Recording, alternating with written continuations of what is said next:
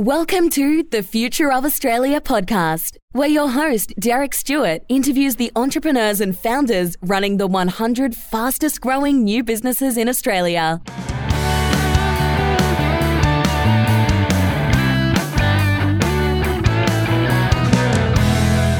On episode 35, I interview Tony Karp, the CEO and Managing Director of Prezzy, a digital gifting product that unlocks 140 plus retailers. We discuss how moving from South Africa to Australia in his last year of high school meant he received a low HSC mark and had limited career opportunities. How he pushed through this setback and worked his way across multiple career paths to become the COO of David Jones. What he learned working at an iconic century-old retailer through the golden years and the hard times. Why he went from running a team of 200 plus staff to being employee number 10 in a startup. He explains the relentless focus he brought from the analog business world to the digital gifting business when he became CEO, which led to their 400% growth and becoming one of the fastest growing new businesses in Australia. We discuss their plans to be much more than a digital gifting business and why they see themselves as a payment platform and potentially a future currency. If you're looking to easily buy, send and store gift cards, check out prezzy.com.au. That's prezzee.com.au. So I'm here with Tony Karp, the CEO and Managing Director of Prezzy. Welcome to the podcast, Tony. Thank you very much. Thanks for having me. That's all right. So can you tell us, what were you doing before you started Prezzy? What did you study? What type of companies did you work in? What sort of roles?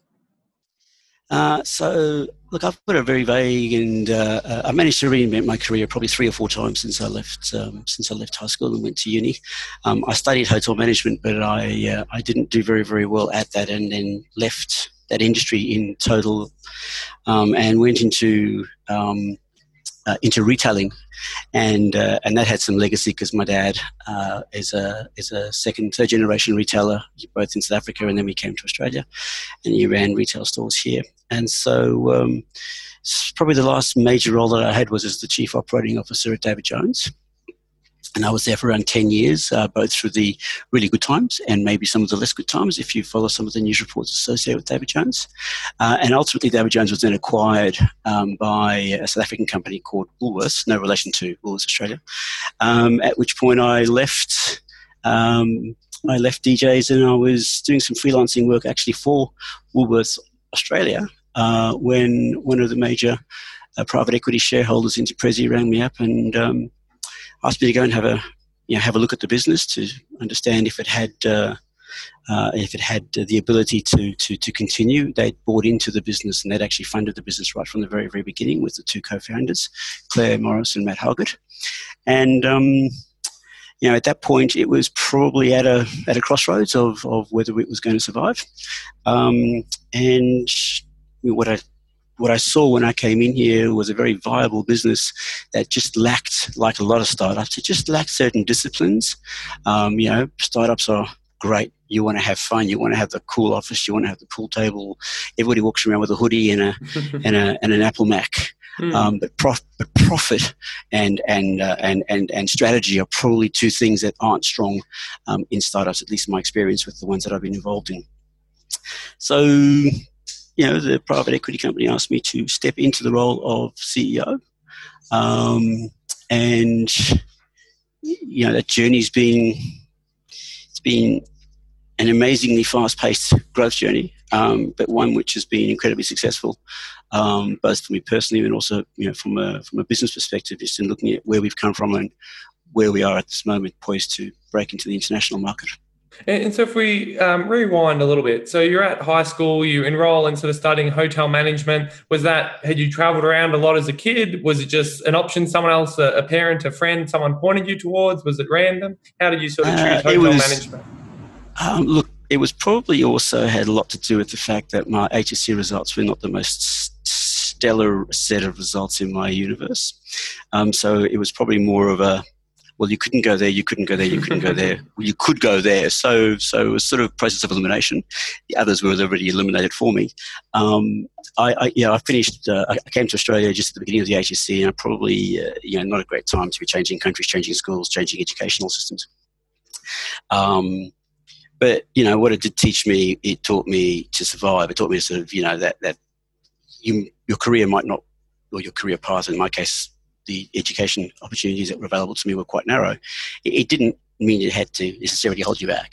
It just meant you had to adapt to what is before you, what cards you've been dealt, and play to your strengths. And you'll find in every situation, including studying hotel management, that even though it wasn't quite for me, it gave me the entree into my first career role outside of education, which was working for a property business, and I ended up working in their hotel and tourism section. And this was just at the time when the Japanese were starting to invest very heavily into Australia in the early mid-'80s. And all of a sudden, this business unit that had one or two people in it, I was probably number two, suddenly had this immense amount of demand from financiers and others to provide services to this fast-growing, fledgling section of the property market, being hotel investments properties. So even when you didn't necessarily plan it, to land somewhere, opportunity arises and opportunity can strike, and you just got to sort of grab it when it comes, and I certainly did then, and that proved to be a very fast learning time of my life, because I didn't know very much about finance and about hotel investment banking, which was something that we were starting to learn a lot about. But it was great. From there, from Australia, I got sent over to Asia, spent 3 years in Singapore setting up the operation for this particular company then. And then eventually when I came back to Australia, knowing a lot about property, I managed to then leverage the property angle into a retail property role, and that's when I joined David Jones. And what prompted the original move? Like you said, last year of high school, hard time to be moving, changing from South Africa to Australia. What sort of triggered that move and that decision? My parents moved, the move from South Africa to Australia was a decision that my dad took, for which I'm immensely and forever grateful. He had 4 kids. I was the youngest. The other 2 were sort of studying overseas, and my sister and I sort of came over straight away, and then my brother and other sister joined shortly thereafter.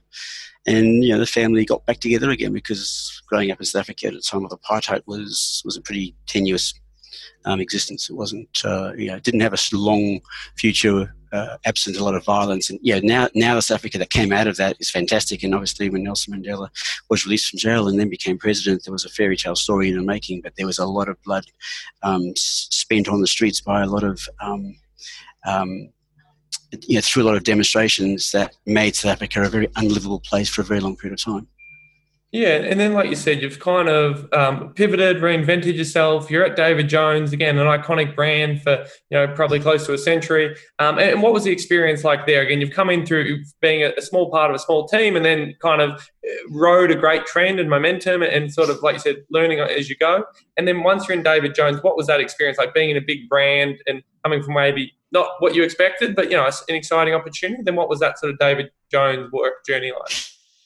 David Jones was possibly one of the greatest jobs that anyone could ever get. You're working for a brand like David Jones, which is one of the most loved retail brands in the country. And even though I went in there just to deal with a property matter, and it was a small issue at the time, I got on very, very well with the CEO and some of the board members, and eventually stayed on and eventually was offered a full-time role. It was actually quite hedonistic, because I'd never seen the other side of the fashion retail business as I had when I went to DJs.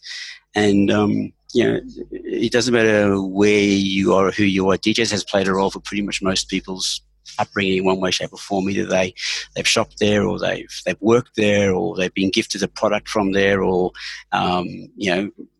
if they were young enough, they'd go to the Santa Parade that used to feature prominently in Elizabeth Street, Sydney, and also in Melbourne. Great retailers used to be ingratiate themselves as to a part of the community that they operated within, and David Jones was no exception. And it was from 2005 to 2009. They were incredibly fun, fast-filled, glamour, fashion, new stores. It was good. The company was doing very, very well. It was growing. It was being run very, very efficiently and very successfully. And then, then we had changing retail fortunes began around 2012. Shortly thereafter, the business was actually acquired. David Jones was a public listed company in its own right, and it was acquired by a South African business called Woolworths South Africa, but no relationship to Woolworths Australia. And Woolworths South Africa also owned the Country Road Group, or majority of the Country Road Group at the time. And they were bringing these two businesses together, and they had great plans for David Jones. But generally, whenever you are the acquiree, in other words, when a company acquires the business that you're working for, you don't want to hang around, because whatever ideas that they're bringing in ideas that basically suggest that your ideas aren't quite as good as they need to be. Otherwise, they wouldn't have probably had to make the acquisition in the first place. They obviously saw the opportunity to take David Jones from where it was to a different threshold. And look, hindsight, history has proven that it was a tough move, that they set out to try and do something with David Jones, and it hasn't been successful. I loved my time there. I genuinely loved working for an iconic brand like David Jones, and I loved working in parts of the business that I'd never had any experience. It was the first time that I'd been given the responsibility for a technology business. I was as COO, I had responsibility for the IT function at David Jones, as well as actually the gift card business, amongst many other parts of the business, because you collected all of the parts of the business that didn't belong into merchandise or into staff, which were run by other parts, and marketing. And it was a great job. And I was very sad to leave, but it was the right time. 10 years in any one gig is generally about the duration that I tend to find in my own life.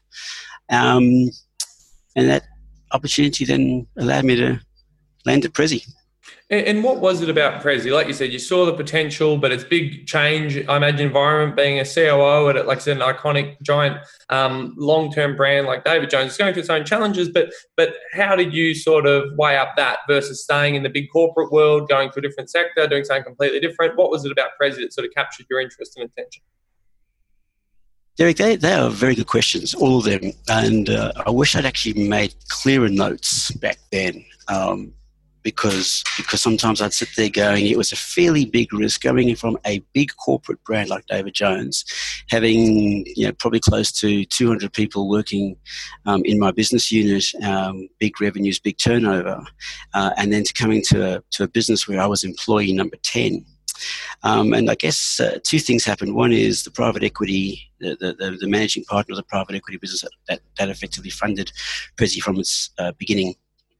From its very, very beginning, rang me up and asked, my view as to whether the business, what the future could look like and where it could go. And he obviously knew I had reasonably solid skills in retailing. And Prezi, at the end of the day, is a retailer. It just happens to be a retailer of a digital product that is distributed online. But it still has to sell a product. It still has to have a value proposition that appeals to its customers.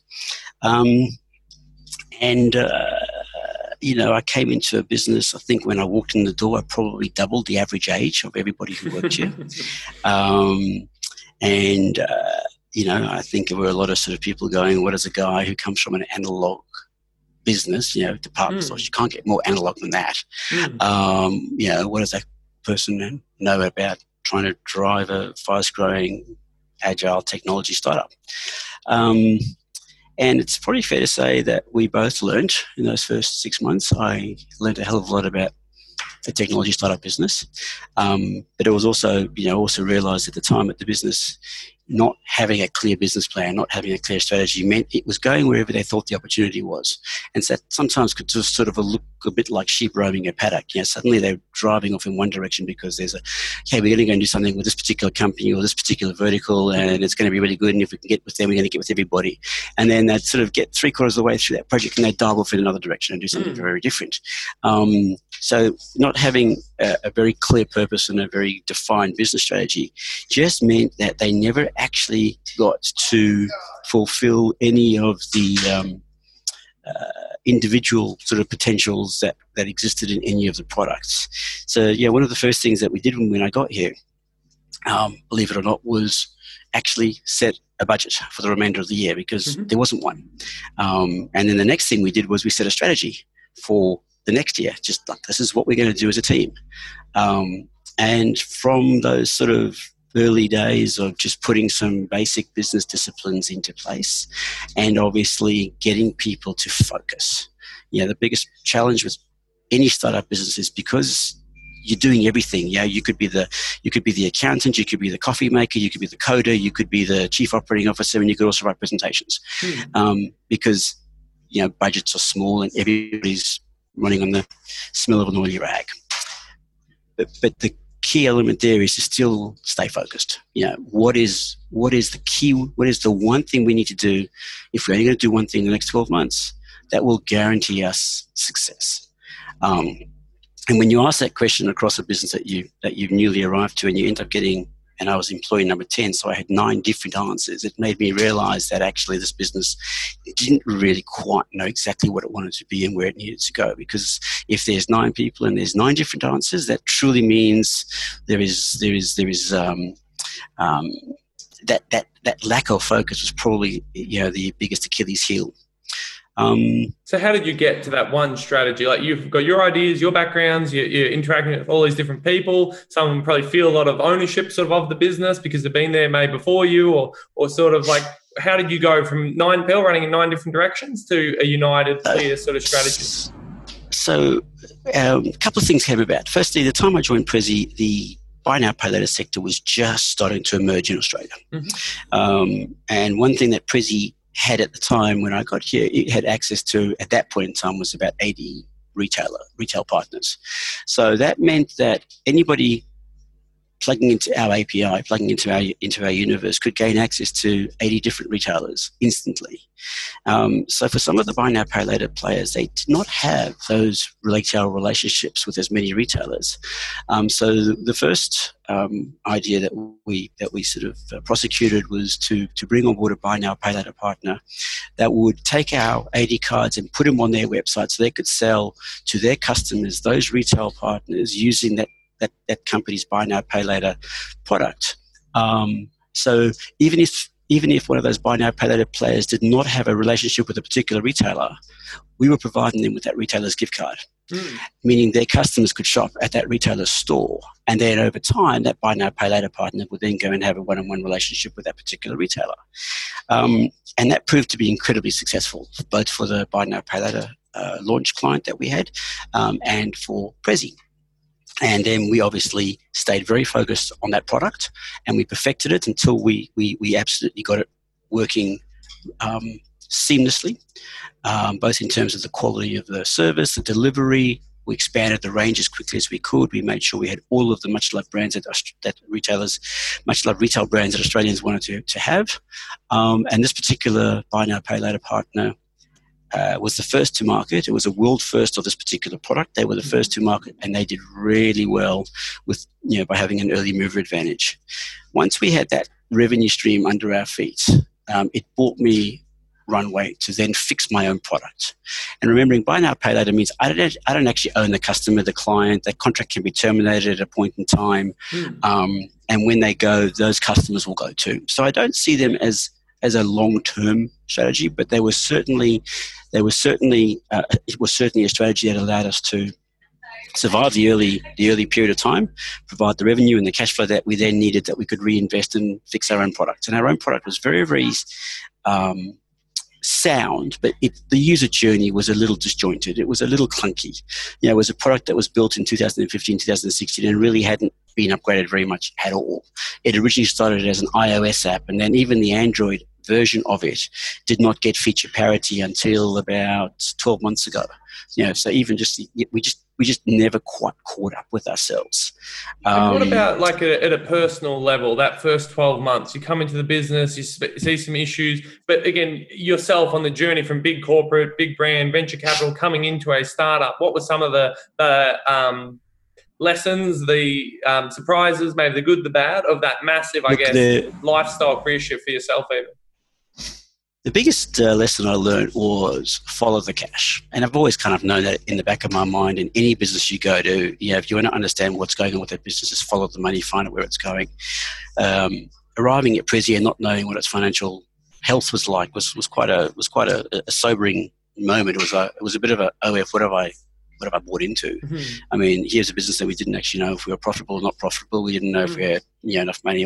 There was money in the bank, but we weren't quite sure why that money was there and whose was it, and was it a security deposit, or was it actually our own profit? Or so it was all about, in the early days, just understand the financial position first and foremost.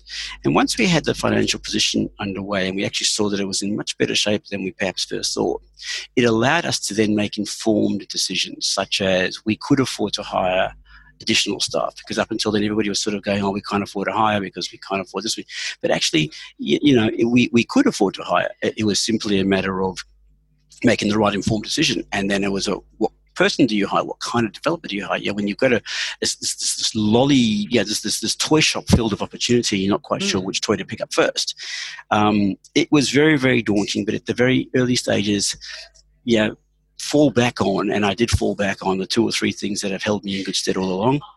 Start with a practical but unemotional approach to the business. Mm-hmm. Identify the 2 or 3 unique selling points that business has that nobody else had, and then drive the focus to deliver on that unique selling point. And once we got that first feature and benefit up and into the app, and it started to trade into Christmas of December of 18, we saw our sales pop, and people went, hey, that's cool. We give customers what they want.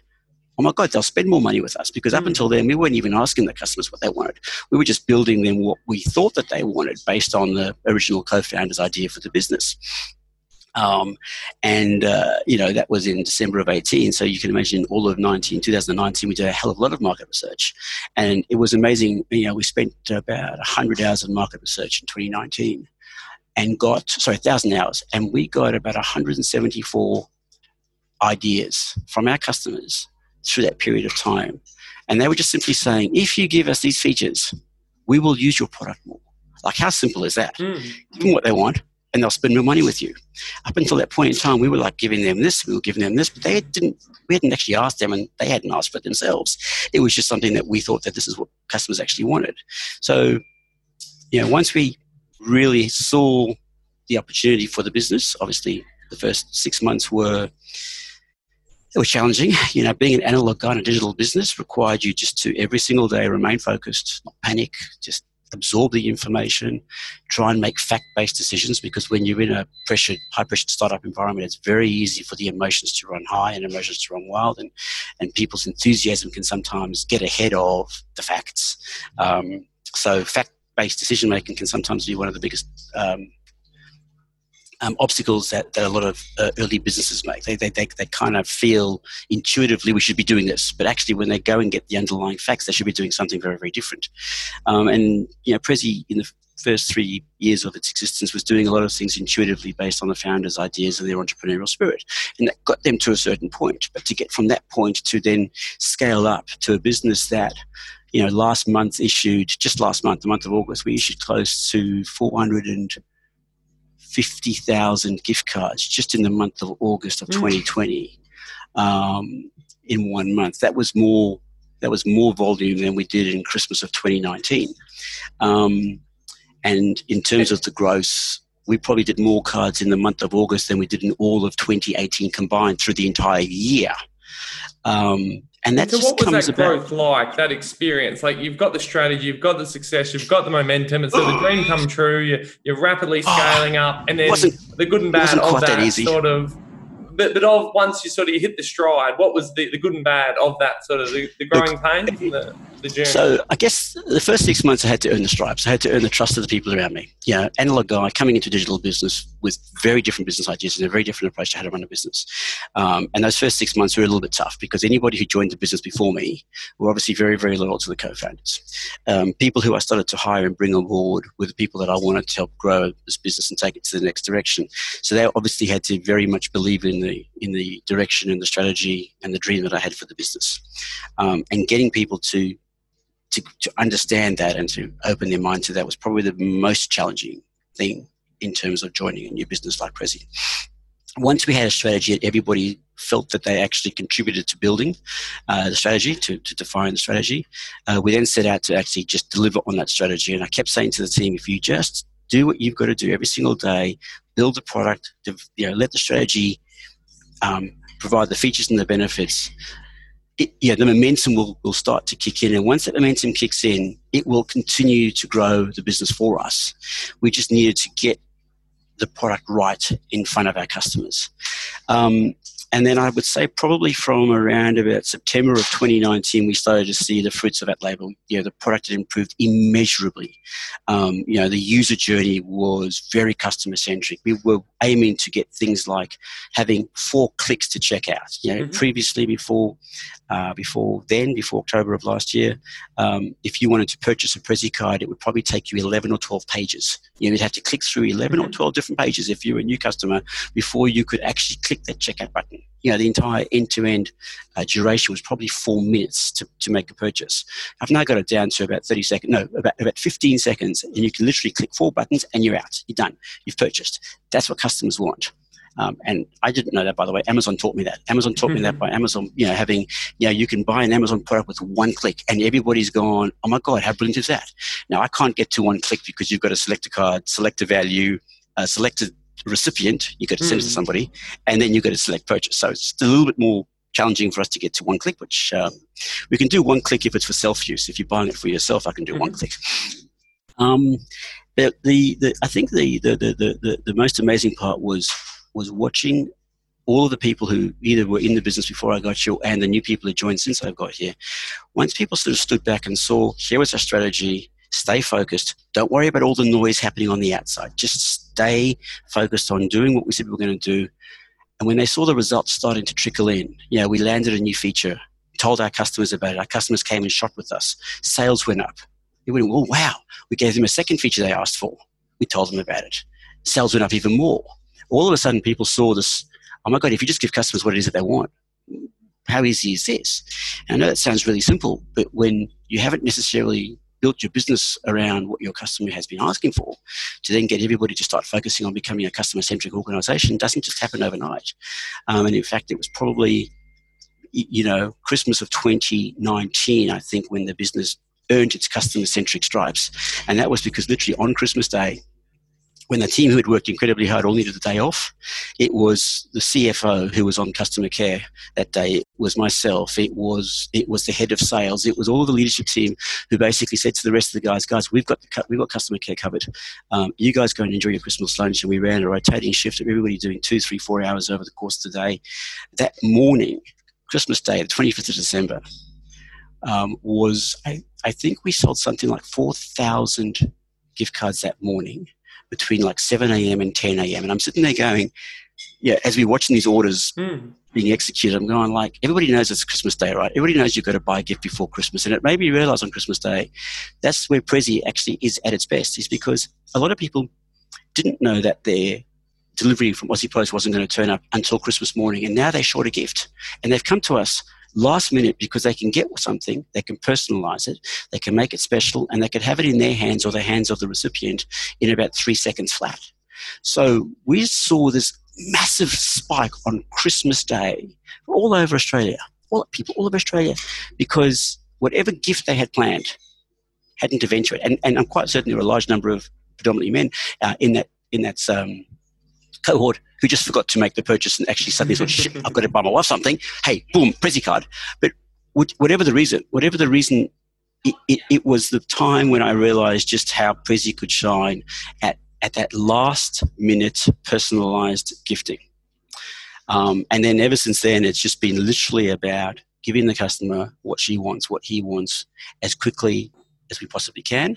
Now we have an NPS score that runs throughout the company. We have everybody in the team has to spend at least 2 hours a month on customer service and customer care, and they can hear firsthand what the customers are saying about the product. When we've released something new and we see their feedback almost instantly, we can go, hey guys, we've got this wrong. We need to fix it. We need to change it. We need to pull it back and maybe even roll back and put it back out there again so that the customers aren't getting substandard code product. And, the fact that, and here's a really interesting thing, I think the most crowning moment for Prezi, for Team Prezi, was probably in January or February of of this year, Prezi set out to launch its business internationally in 2020. And the plan was I would head overseas and I'd go and see all the buy now, pay later players in the US with a view to trying to sign somebody up to be our launch client. And then we would provide them with American gift cards, and then we would open up an office, employ some staff, launch our B2B, launch our B2C. And all of a sudden COVID came and there was no travel.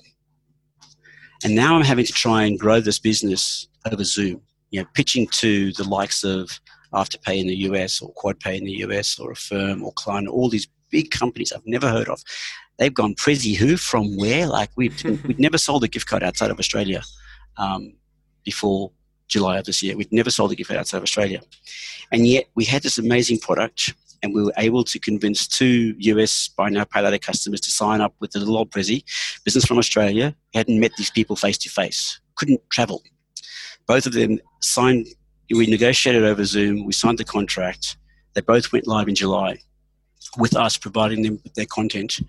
We launched our B2C product in the US in October. We launched our B2B product in the US probably a week or two after the B2C product.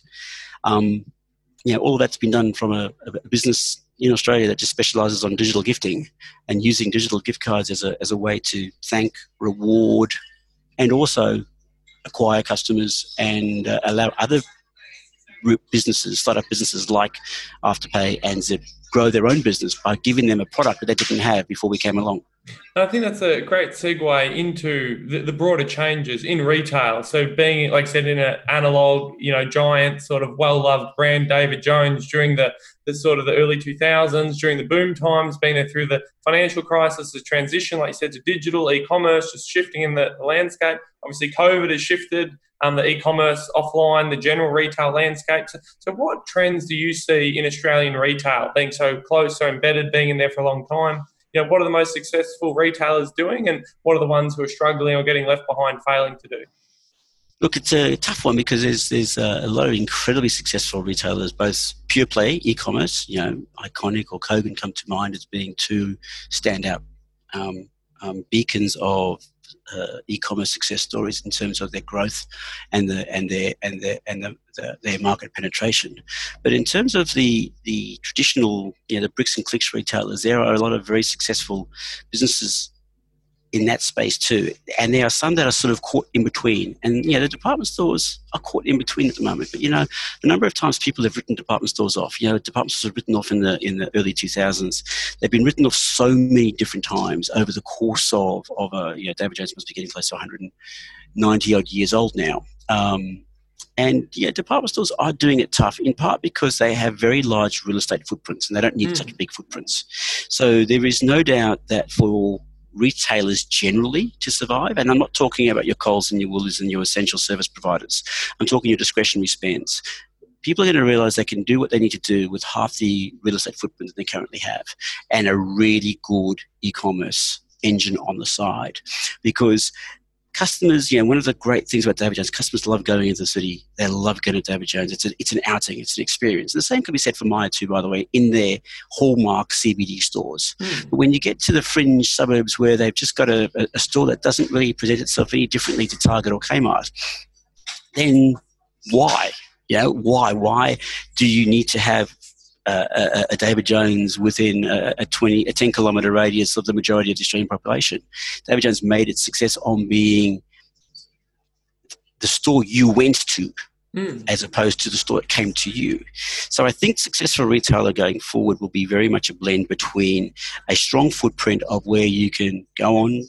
Shopping is, notwithstanding COVID, shopping is still an awesome pastime for the vast majority of Australians. Shopping centres are a social engagement. People go there to meet their friends. They go there to do their gym class, to see their doctor, to take their kids to for their x-rays, to buy their school shoes, to do their weekly shopping. They are almost magnets of sort of the old, they're the equivalent of the high street environment in parts of the UK. That means they will continue to survive. There will just be perhaps a need for less footprint, less real estate out there. I think that there will be more discerning use of that space. So there will still be David Jones, but there might not be 40 of them. There might just be 20. There will still be Myer, but there might be 30. There will still be Target, but there might be half the number of stores than there actually are right now, which is, if you read most of the brand owners that I've just referenced, are all talking about how to give up space. They all will survive. They all want to survive, and they will survive. But they will survive with a much reduced real estate footprint and a really good online experience, so that if you can't get to the store, you can still get whatever it is that you want from your favorite store same day or next day. And that's one thing that most retailers in Australia can still give you, and that is either same day if you're in Sydney, Melbourne or Brisbane or the metropolitan areas there, or pretty much next day depending where you are in Australia.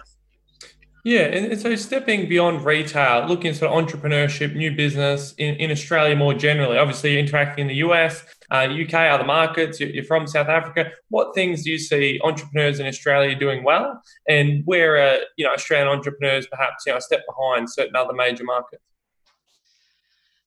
Aussie entrepreneurs, I mean, you look at, it's hard to have this conversation without referencing Afterpay. I mean, Afterpay is on the ASX top 20 most valuable stocks in the country. More valuable than Coles. And that happened in the course of this year. It went from being almost extinct in terms of its share price at $8 to $100. And that happened in the space of about a 3-month window. All during COVID. It was at its low point in COVID, and it's at its high point in COVID.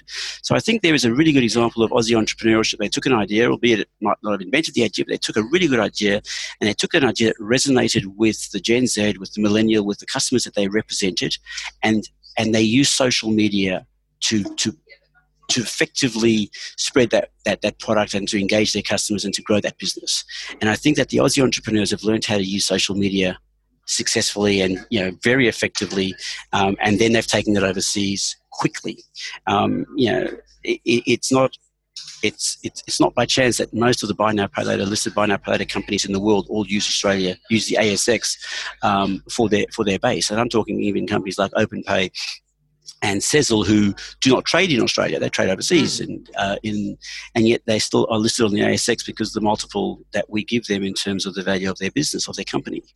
So I think Aussies have done really well in the fintech space. We've done very, very well in the creative space. If you go back one cycle, what is a cycle? 5 to 10 years.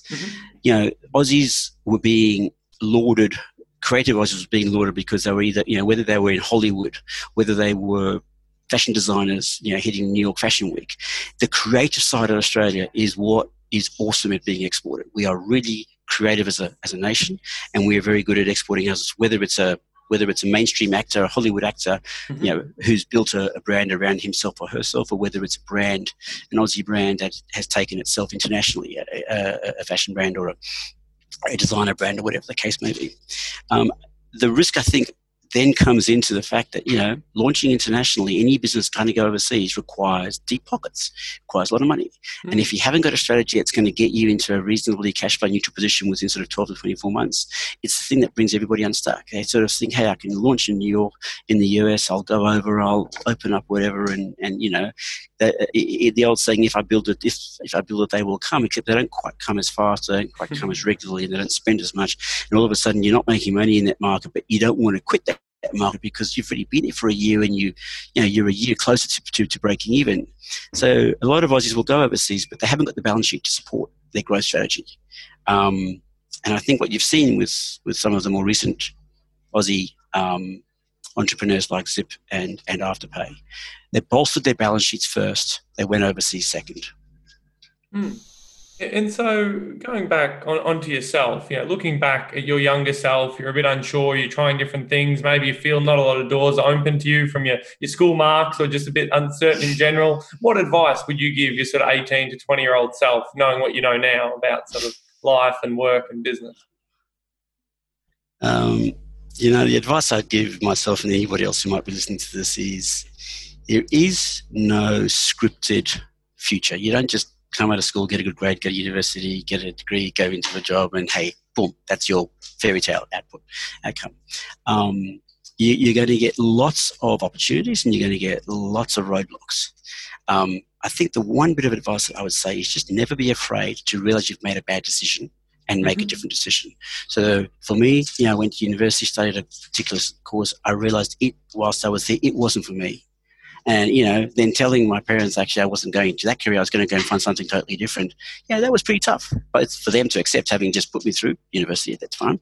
And for me to having to make that decision, because I didn't have any life experience to base those sorts of decisions on.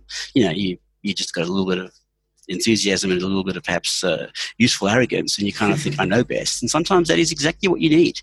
Don't be afraid to recognize you've made a bad decision, because actually it's not a bad decision. It was a learning. It was a life learning. It gave you some pointers of, hey, I went there, it wasn't working out, and you made a different decision to move you away from that to somewhere else that is hopefully going to allow you to get there. And for some individuals, that might take 2 or 3 goes. It's okay. Don't just think, oh my God, I'm a lawyer. I studied law. I've got to become a lawyer for the rest of my life. And you get in there and you're not loving it, because you're going to be doing it for the rest of your life. My dad said to me, and this is probably something I would say to anybody else who ever works with me, and I think a lot of people who work with me get sick and tired of sharing some of my old sayings, but it's one of my favorites. On your deathbed, sorry, it's not meant to be a roast sort of comment, but on your deathbed, if you look back at your career and it didn't work out okay, you've got no one else to blame but yourself. Make the hard decision early. It's okay. You can get it wrong often. Most people will have 7 careers post high school. Anybody who sort of leaves school anytime from 2010 onwards will probably have 7 different careers in the course of their lives. When my dad finished university, he was going to potentially have 1 or maybe 2. Whatever you did, and that was it. I like the idea of 7. I like the idea of, you don't like something, reinvent yourself. How cool is that? You get to play across everything. You get to become, it's like doing, breaststroke, it's like being a swimmer. You can do breaststroke, backstroke, butterfly. You can do it all. You don't have to specialize into one thing. So that would be the one thing I would say to my youthful self. It's okay to make the wrong decision. Just cut it early and move on and learn from it. And that's probably applies to most people in life anyway. And it removes a lot of that pressure. Like you said, if you feel like you're making a 50 or 60-year career decision, that is a lot of pressure. But if you think, well, maybe it's an 8-year, 10-year career decision, well, in 10 years you'll learn and you'll go somewhere else. So it's sort of it removes that. And how cool is that, because pressure. It just means, hey, you're doing something for 5 or 7 years and you go, you know what, I'm bored with it, so I want to try something else. Like, that's kind of amazing, and that's kind of what, the economy that we have today. There are parts of it I don't love. I don't love the gig economy part. I don't love the fact that there are parts of our economy that don't necessarily have safety net for a lot of people, who might be playing in the gig economy. But it does allow you to move around a bit and to really experience the broadness of life. Yeah, and so going back, like yourself. Yeah, almost. Absolutely.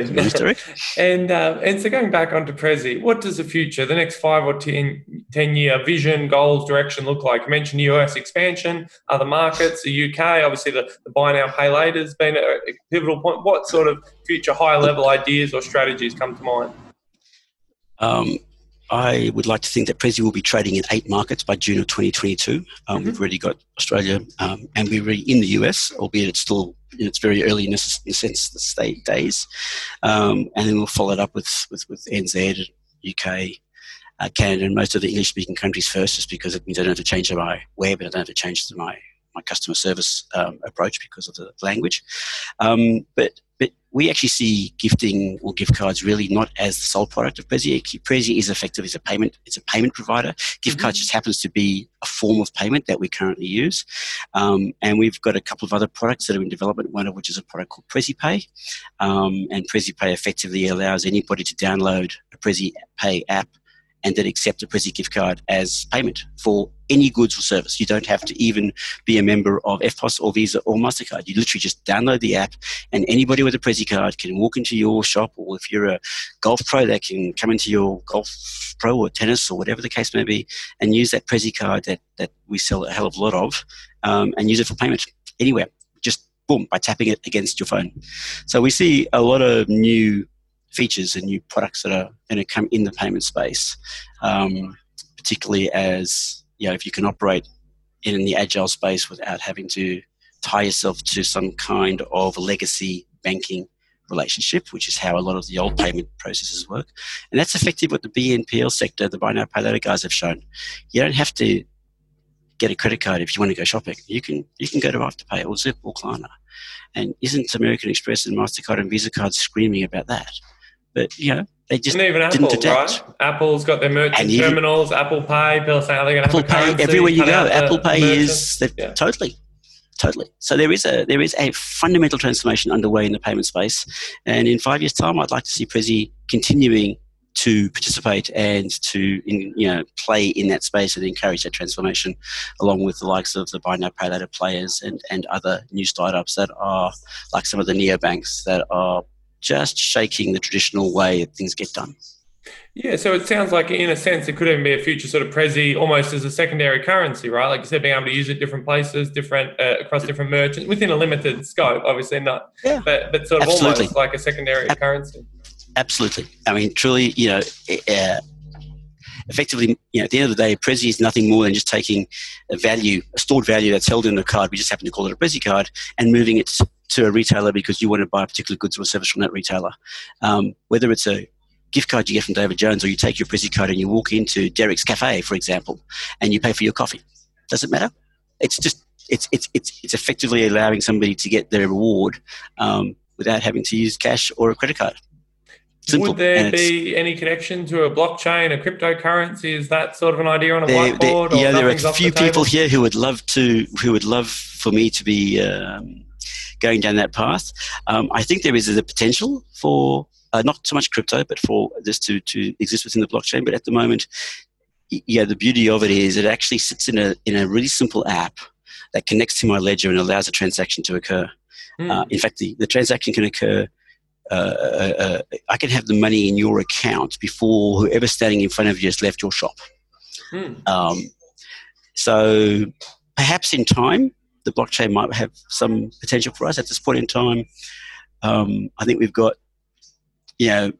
probably got enough flexibility just by allowing transactions to occur, without having to travel on Visa, Master, EFTPOS, etc. And that's probably been the big eye opener for me. Is just the ease at which you can set something up to create a payments platform, without having to rely on some of the old traditional and very expensive rails that are traditionally required to facilitate payments. Yeah, and do you have any final words, thoughts, comments you'd like to leave the audience with?